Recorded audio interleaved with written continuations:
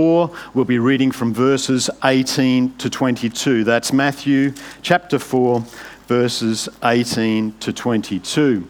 And I will actually be reading from the NIV 2:11, so hopefully what I read is in line with what's on the screens. Let's read God's word. As Jesus was walking beside the Sea of Galilee, he saw two brothers, Simon called Peter and his brother Andrew. They were casting a net into the lake, for they were fishermen. "Come, follow me," Jesus said, "and I will send you out to fish for people." At once they left their nets and followed him. Going on from there, he saw two brothers, James, son of Zebedee, and his brother John. They were in a boat with their father Zebedee, preparing their nets. Jesus called them, and immediately they left the boat and their father and followed him. Amen, and may God bless this reading of his word. Well, this morning, we've just got a gap filler, I suppose you would say. We're starting a new series next week, which will go for quite some time until Easter. I hope you can be involved in that with us. We're really excited about what God's going to do in, through, and around us this coming year. But this week was a spare week, so Pastor Darrell said, "You're preaching, Charlie, do what you want." Pretty dangerous thing for him to do. But while we were on retreat, Pastor Darrell had us look at a number of the passages about when the disciples were first called, and he asked us to really dig into those passages and examine what actually happened in that situation. And I think for each and every one of us, there is a call upon our life, and there's that initial call where Jesus calls us into relationship with him. But then there is a call where we are called to serve him, and each of us have an individual way to serve. None of us are better than another as far as that service is called. Some are called to very unique roles where they have to give up their former life and things like that in order to serve God the way they do. And those people who are called as teachers and pastors and missionaries and those types of things, all of them will be judged more harshly than the average person who is called in their workplace to serve God there. But each of us have a call on our life. And that's what I want to cover this morning. And as we go through this, I want you to think about that first call. When Jesus called you initially to be a follower of his, I want you to think about how your life was transformed at that time, or I hope it was anyway. I want you to think about, because for me, I know that day when I realized I needed Jesus Christ as my Lord and Savior, I know this thing happened where suddenly the world looked different. And I've got to be honest, I wasn't 100% serious about my faith at that time. That came much later when I received a second call on my life. I want you to think about that initial call. And I want you to think about where you are now. When you think about your relationship with Jesus, when you think about your relationship with God the Father, is it stronger? Are you closer to him? Do you hear him more? Have you submitted your life more fully to him? Are you sure of your call? Do you know the hope of eternity? We're going to be introducing a number of things into SDBC this year, and I'm so excited about some of the programs. Well, I hate saying programs, they're not really programs. But we are determined to train people up in the faith. And so we're going to have a package where if someone comes to faith, praise God that is happening. If someone comes to faith, we're going to have a package where you can come to us and say, "Hey, what have you got where I can help someone establish their faith?" We're going to have stuff we can give you. Then we're going to have a discipleship program where you come to us and say, "Hey, I want to disciple this person. What have you got?" We're going to have a number of resources that we can give you. And we're going to be able to walk alongside you and do that. But in order for us to be able to lead people to Christ, in order for us to be able to establish them in the faith, in order for us to be able to disciple people, we have to be sure that we're disciples ourselves. We have to be sure that we're following our Lord. And we want to establish you in that. Give us the opportunity to walk alongside you, to encourage you, and to strengthen you. The passage that we looked at this morning, I also gave to some young adults. And they engaged with this. And some of the stuff that came out from them is truly outstanding. They'll possibly be quite embarrassed. Some of them are here. I've cherry-picked what they have said. And that's my conclusion for this message. I'm not going to say a word. It's going to be their words that I will say. And it's truly outstanding. I think it's challenging. I want you to think about that at the end. But as they found it challenging, I hope it's challenging for you also. But in order for you to hear from God, every Sunday when you come here, every Sunday, you need to put aside your own agenda. You need to decide you are coming to focus on Christ. You are coming to hear from him. You're not going to allow anything to distract you from that purpose and reason. You have to come with an expectation that God is going to speak to you. And if you do, he will. It's happened to me again and again and again. But it's up to you. It's not up to me. I can do nothing to make you hear from God. You must be willing. So let's all pause and ask him to speak to us this morning. Father God, you are a good Father. You are a true and loving God. And Lord, we come to hear from you. So Father, as we open your word, as we engage with that, I pray you'll help us to put aside everything that would hinder us from doing exactly that you'll open our hearts and our minds to hear from you. And that, Lord, more than just hearing from you, there'll be something that resonates within us that will cause us to want to change our lives so we can draw closer to you. Father, we need you.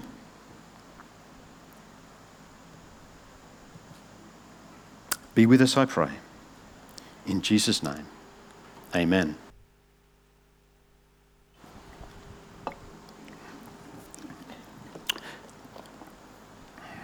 When we read this at the retreat last week, Pastor Darrell also gave us a number of parallel passages in the other Gospels to read. And we were supposed to focus on Matthew, and then we could move through the other passages if that's what we want to do. And that's what I did. And then I came to this passage, should turn this on, hey. I came to this passage in John. And I noticed for the first time that this didn't actually add up. There was something that was different about John, and I know that just makes me dumb. I should have noticed it a lot sooner, and I don't know why I didn't notice it, but now I have noticed it. It's pretty significant, and I was quite excited about the fact that I was able to work through this. And there's these two disciples, it tells us here, and these two disciples of John are Andrew, and as it's mentioned a little later in verse 40 of this passage, and the second one is believed to be John. Most historians believe that it is actually John. And it is believed that this incident occurred about 12 months before the account that we actually read this morning in Matthew 4. So it's most likely that Andrew, John, Simon, Peter and James all spent regular time with Jesus between this event and the event that we read about this morning. And so these guys, they left John the Baptist and they were with Jesus daily. They were seeing what he was doing. They were seeing some of the things he did, the miracles that he did, and they were growing to understand who Jesus was a little bit. And then we have what happened in Matthew 4. And it's normal for us to be drawn to the disciples in their interaction with Jesus in the passage that we read and the behaviour that they have. But this is all about Jesus. And the first thing that I would like to look at this morning in this account in Matthew 4 is Jesus' call on the disciples' life. And Jesus is taking this walk by the Sea of Galilee. The Sea of Galilee isn't a particularly big sea. I have stood on the shore of Galilee. You can see quite clearly across the sea. It's really not that wide. In fact, there's a lot of people who won't call it a sea, they call it a lake, and that's recorded in the Bible as well. But Jesus is walking beside the Sea of Galilee. I have no doubt he knows why he's there. He knows he's being called there for a purpose and a reason. And I believe that because of the accounts through Scripture, Jesus has spent a lot of time in prayer about what he is about to do. I believe his very character emphasises that he would have prayed constantly before making this decision. And he would have asked for wisdom and guidance. And it is as a result of what God said to him in the midst of that he takes this walk by the sea. And Jesus sees these fishermen. They're by the shore, they're casting a net, and he simply calls to them. And what is obvious is that there is some authority of Christ here. When he calls, people obey. It's really that simple. And that's what we're seeing here in Scripture. When we think in particular about these fishermen, they receive the call and they commit to being Jesus' disciples. But it isn't discipleship as they knew it in that day.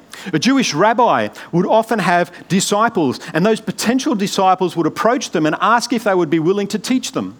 And they would spend time alongside this rabbi. They would be bound to him. They would follow him around. They would imitate the way that he discerned the scrolls and the scriptures that were before them. They would look at the way that they taught the Torah, and they would imitate that as well. And ultimately, these disciples of a rabbi would be expected to stand alone on their own and become a rabbi and find other disciples. And so at the outset of Jesus' ministry here, he sets a fundamentally different way of discipling people. Jesus calls these disciples. It's not the other way around. Jesus calls. And the disciples respond.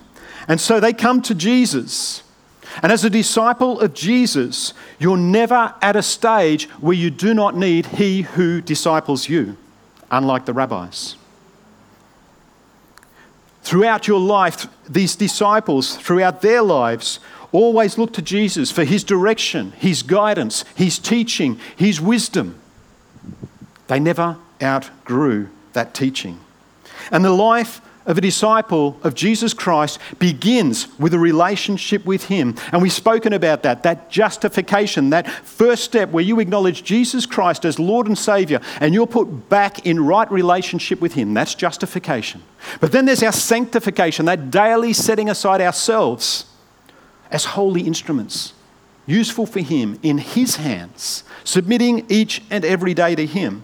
That's what discipleship is about. It's about allowing him full access to your life, each and every part of it.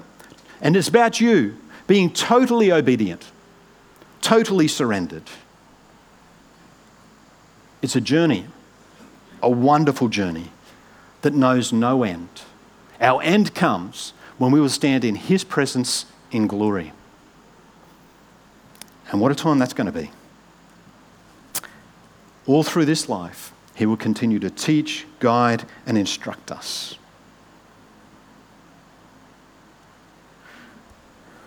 When we think about the disciples in this account, they knew Jesus before they received this call in Matthew 4. But knowing Jesus and being totally committed to him and his purposes are very, very different. What is important for us to think about is who the disciples thought Jesus was. When we think about them responding to this call, did they know who Jesus was? Did they understand that he was Messiah? When they committed to him, did they fully understand the power that he would bestow upon them when he left this earth? And I don't believe they did.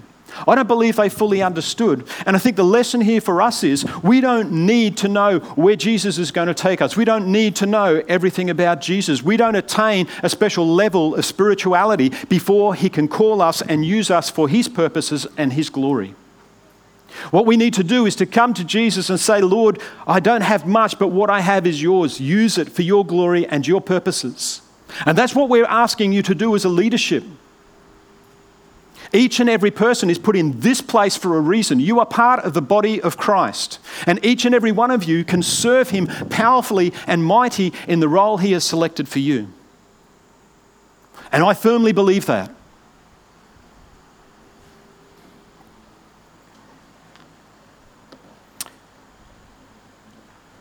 As we read through the Bible, that's emphasised that these disciples really had no idea who Jesus was. They interact with Jesus, and as they do, slowly over time, they become more aware of who he is. And the result, or their response to Jesus' call to follow them, is not because they knew everything about Jesus and who he was. It's about what they understood of Jesus. They knew Jesus wanted the best for them.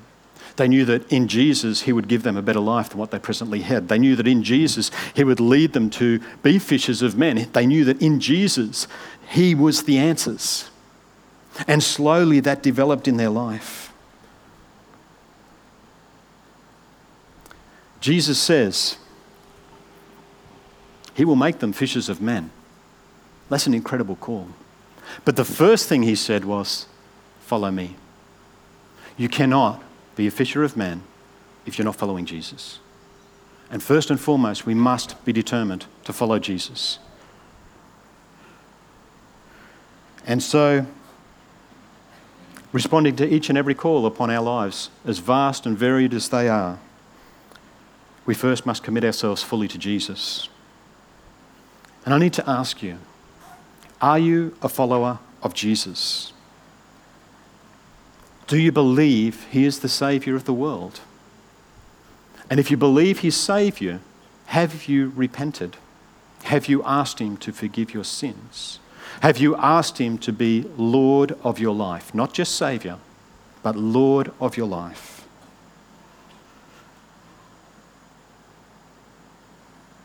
if you can say yes, then God has a call upon your life. And there'll be some sitting here today who know that call and are yet to respond. And the reality is, you must. Your unwillingness to respond favourably is a response within itself. I have to tell you, as most of you know, when I first encountered Jesus, I didn't really take him seriously.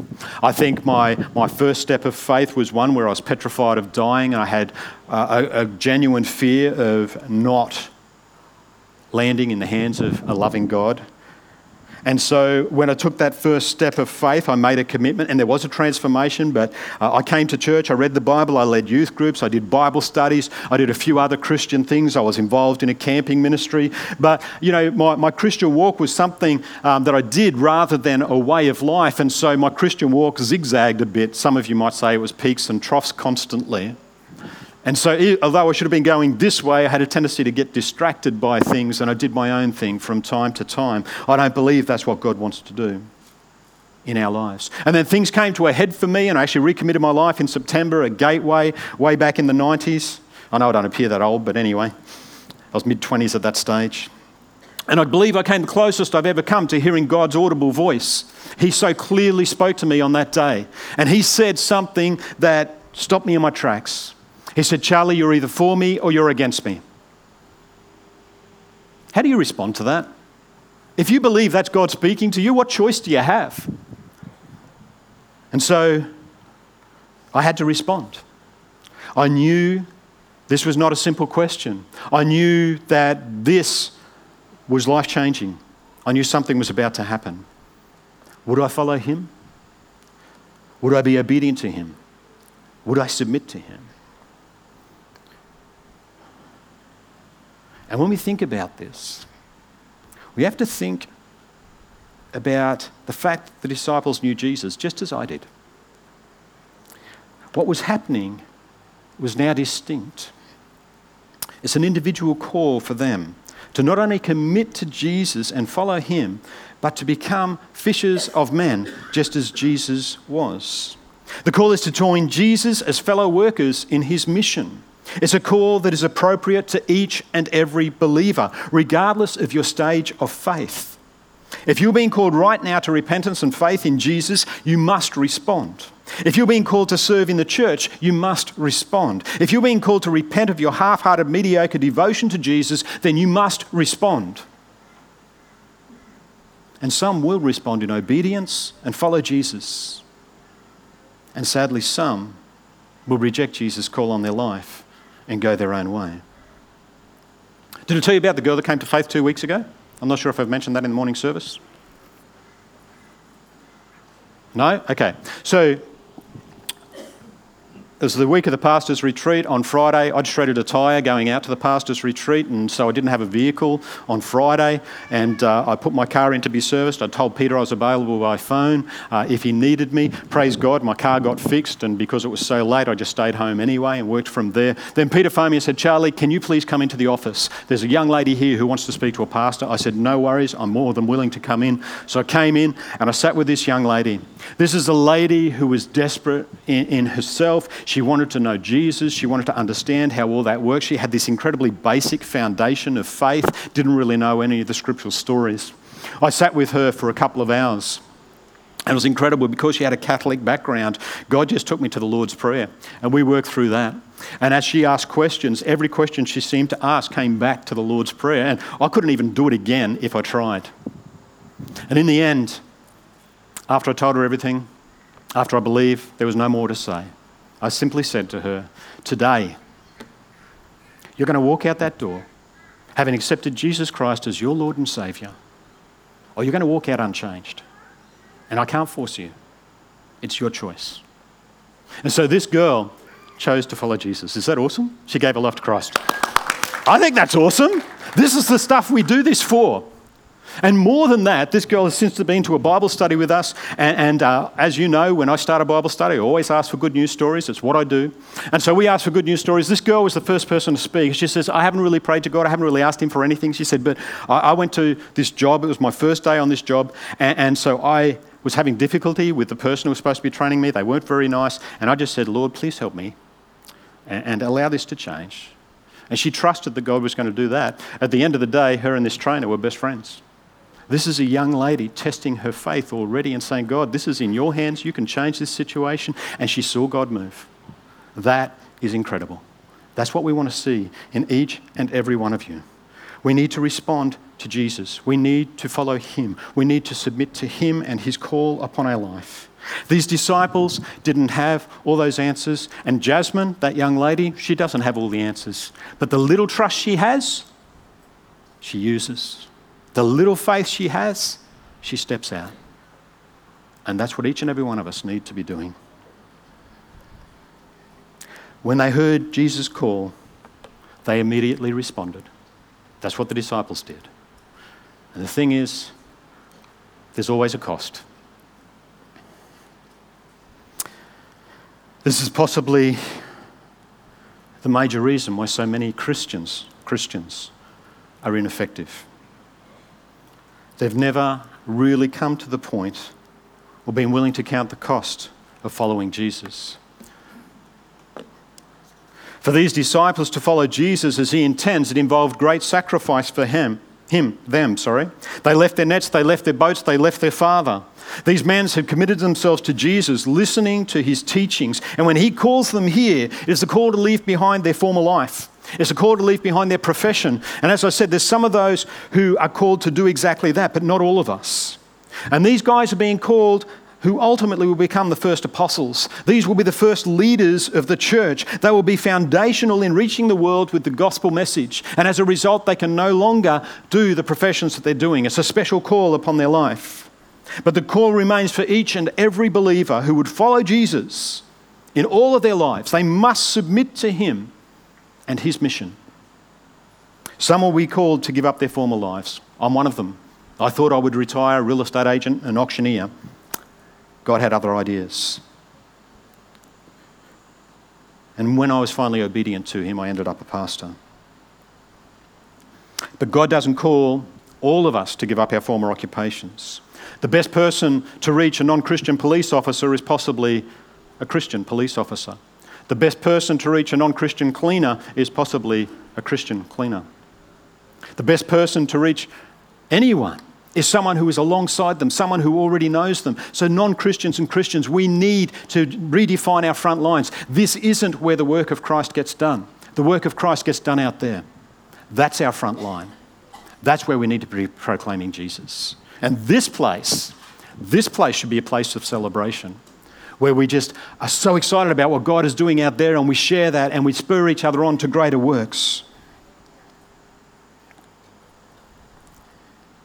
Each of us who respond positively to the call of Christ in their lives need to count that cost. And we're told in Scripture that he who loves his father or mother more than me is not worthy of Jesus. And so it's not that we can't love our parents, but what it is, if we have a challenge, this isn't about deserting family, but if we have a challenge by our family, if we're pressured by them, which compromises our faith or calls us to turn away from our faith, then we have some difficult decisions to make. God is not a priority in our life. I've said it before. He is not a priority. As Christians, he is the purpose. Because if he is a priority, he can easily get side-shifted when something else becomes a greater priority. We must get it in our minds that there's no going back. He is the purpose of our lives, and everything we do should be with him in mind. We are called to take up our cross daily. And I've said it before, and I'll possibly never cease saying this in this lifetime. The act of taking up your cross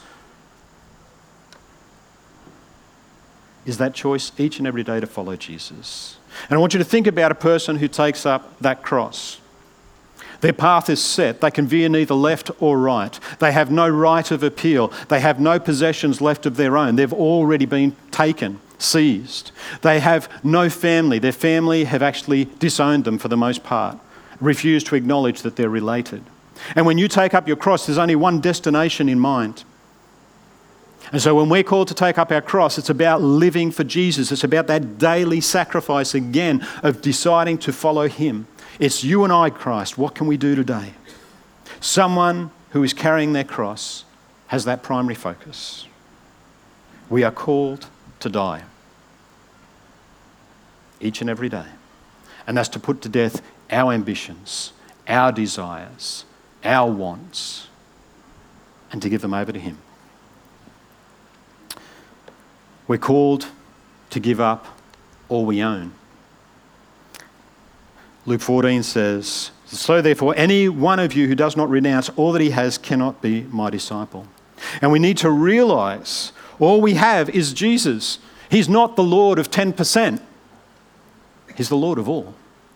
And if you can't get that through your mind, you need to. He entrusts to us all that we have, all that we are. We are just managers of what we have. And if he calls us to give it all up, we should be able to just release it because it's his anyway. Everything we have should be loosely held in our hands. Our mind should be set on those things that are above, those things that are eternal. Our treasure is Christ and him crucified. So when this fleeting world passes, we will have him. We will have our reward. In the midst of this is a word of warning.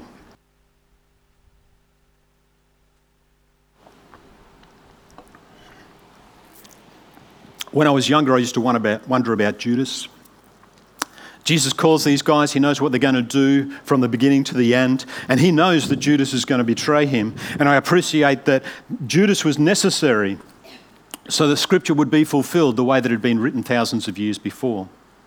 But I also believe Judas was put there for an example for us, and I believe that's confirmed by a number of stories in Scripture which speaks about the weeds growing up amongst the wheat.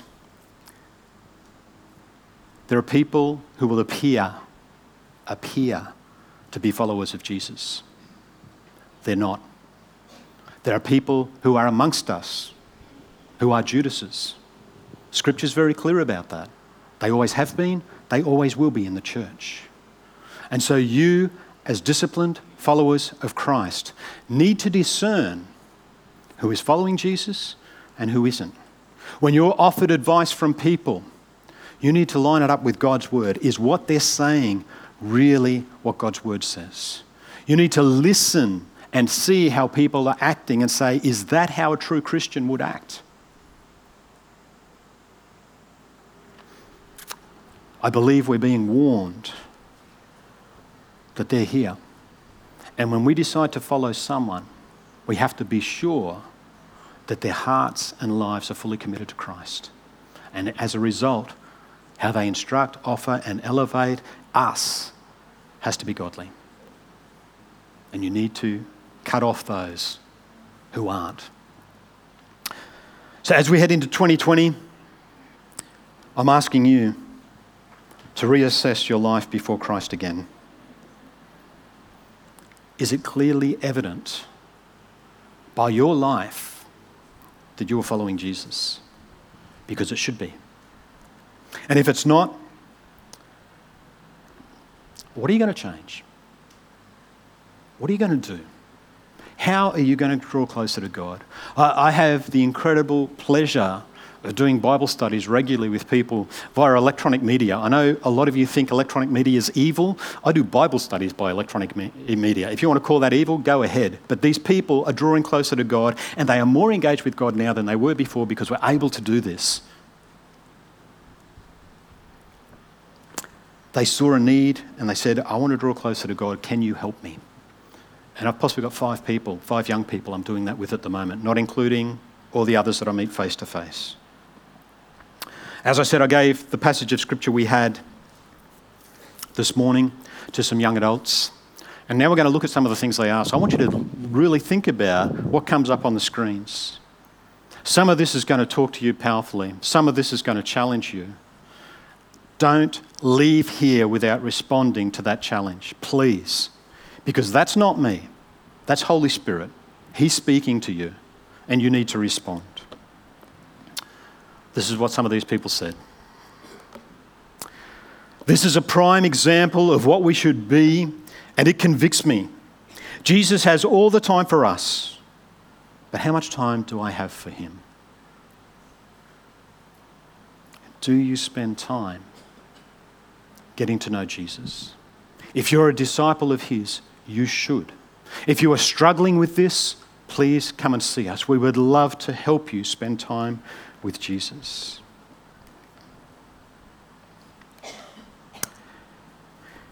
It makes me question myself as a disciple of God. When or how would I drop what I am doing to focus on what Jesus wants of me? Think about your workplace. Do you pause and consider what Jesus would want of you? Think about your plans for the future. Do you say, Lord willing, I will do this, Lord willing, I will do that? Have you prayed about your future and asked God to speak into that? And if he says something different to the decisions and plans you have made, are you willing to change your decisions and plans in order to honour and glorify him?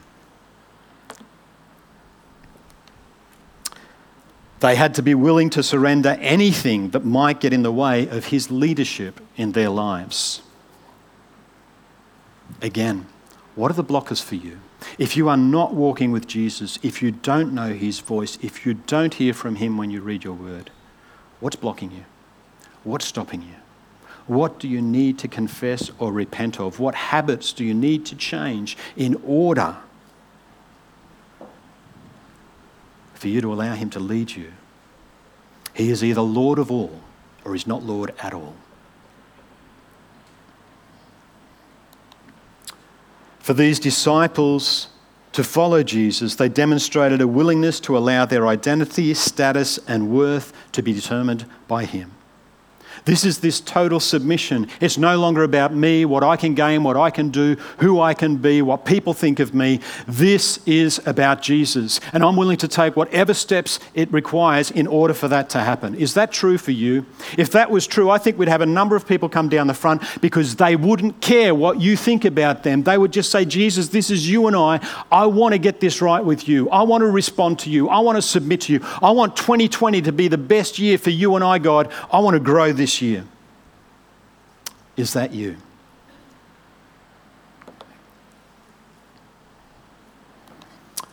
Reading this is kind of convicting because I would already have so many doubts, questions, testing to see where this person would lead me. I think this is echoed in some of the stuff I said earlier. It's okay to have doubts. It's okay to have questions. It's okay to wonder whether you should be testing that voice and that call upon your life. It's not so much about whether these things happen because you speak to Pastor Darryl, he's going to say, yes, he's had doubts. You speak to me, I'm going to say the same thing. Pastor David, Pastor Brendan. It's what you do with that that counts. So regardless of that, are you willing to submit and follow Jesus and say, Lord, I've got my doubts. Lord, I don't know where you're taking me. Lord, I don't know what you're going to do, but I'm yours anyway. Show me your greater plan and purpose. That's what it's about.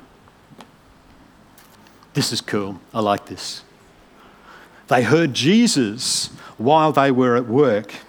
How can we work in a way that helps us to tune into Jesus' voice? This is about the everyday. This is about the job that perhaps God has called you to, the role that you have in our communities. And this is about taking time like, in the midst of this, Lord, how can I serve you? Who do I need to speak to about you? What can I do in order that your name is elevated in this place? I want people to know you, God.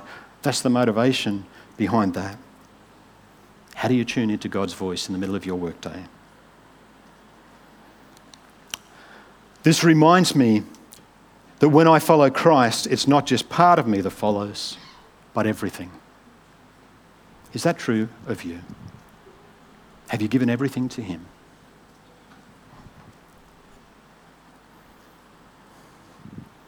I like this too. Jesus is the way. What you do as a follower, not even a leader, can be greatly influential.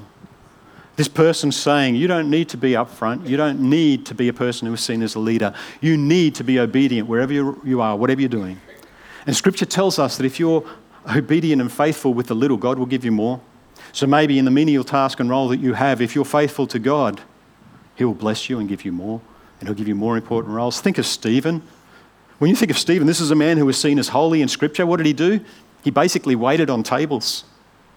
But he did it in an incredible way so people could see Christ in him. What nets do I need to leave to follow Jesus wholeheartedly? Obstacles, material attachments, comfort. What is stopping me from following Jesus wholeheartedly?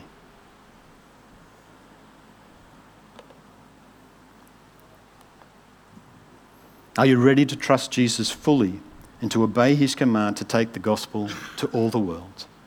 It's a call for each and every one of us, and we must respond. We either obey or we don't.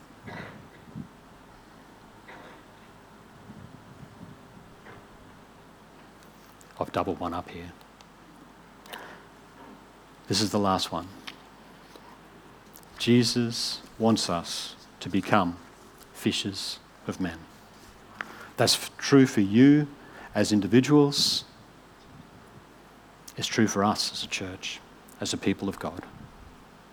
And are we willing to do all those things that were mentioned before in order to make that happen? I can't make you. None of the pastors can make you. You alone can submit to Christ and ask him to do that for you. Let's pray. Father God, I thank you for the power of your word. I thank you for how it speaks to us.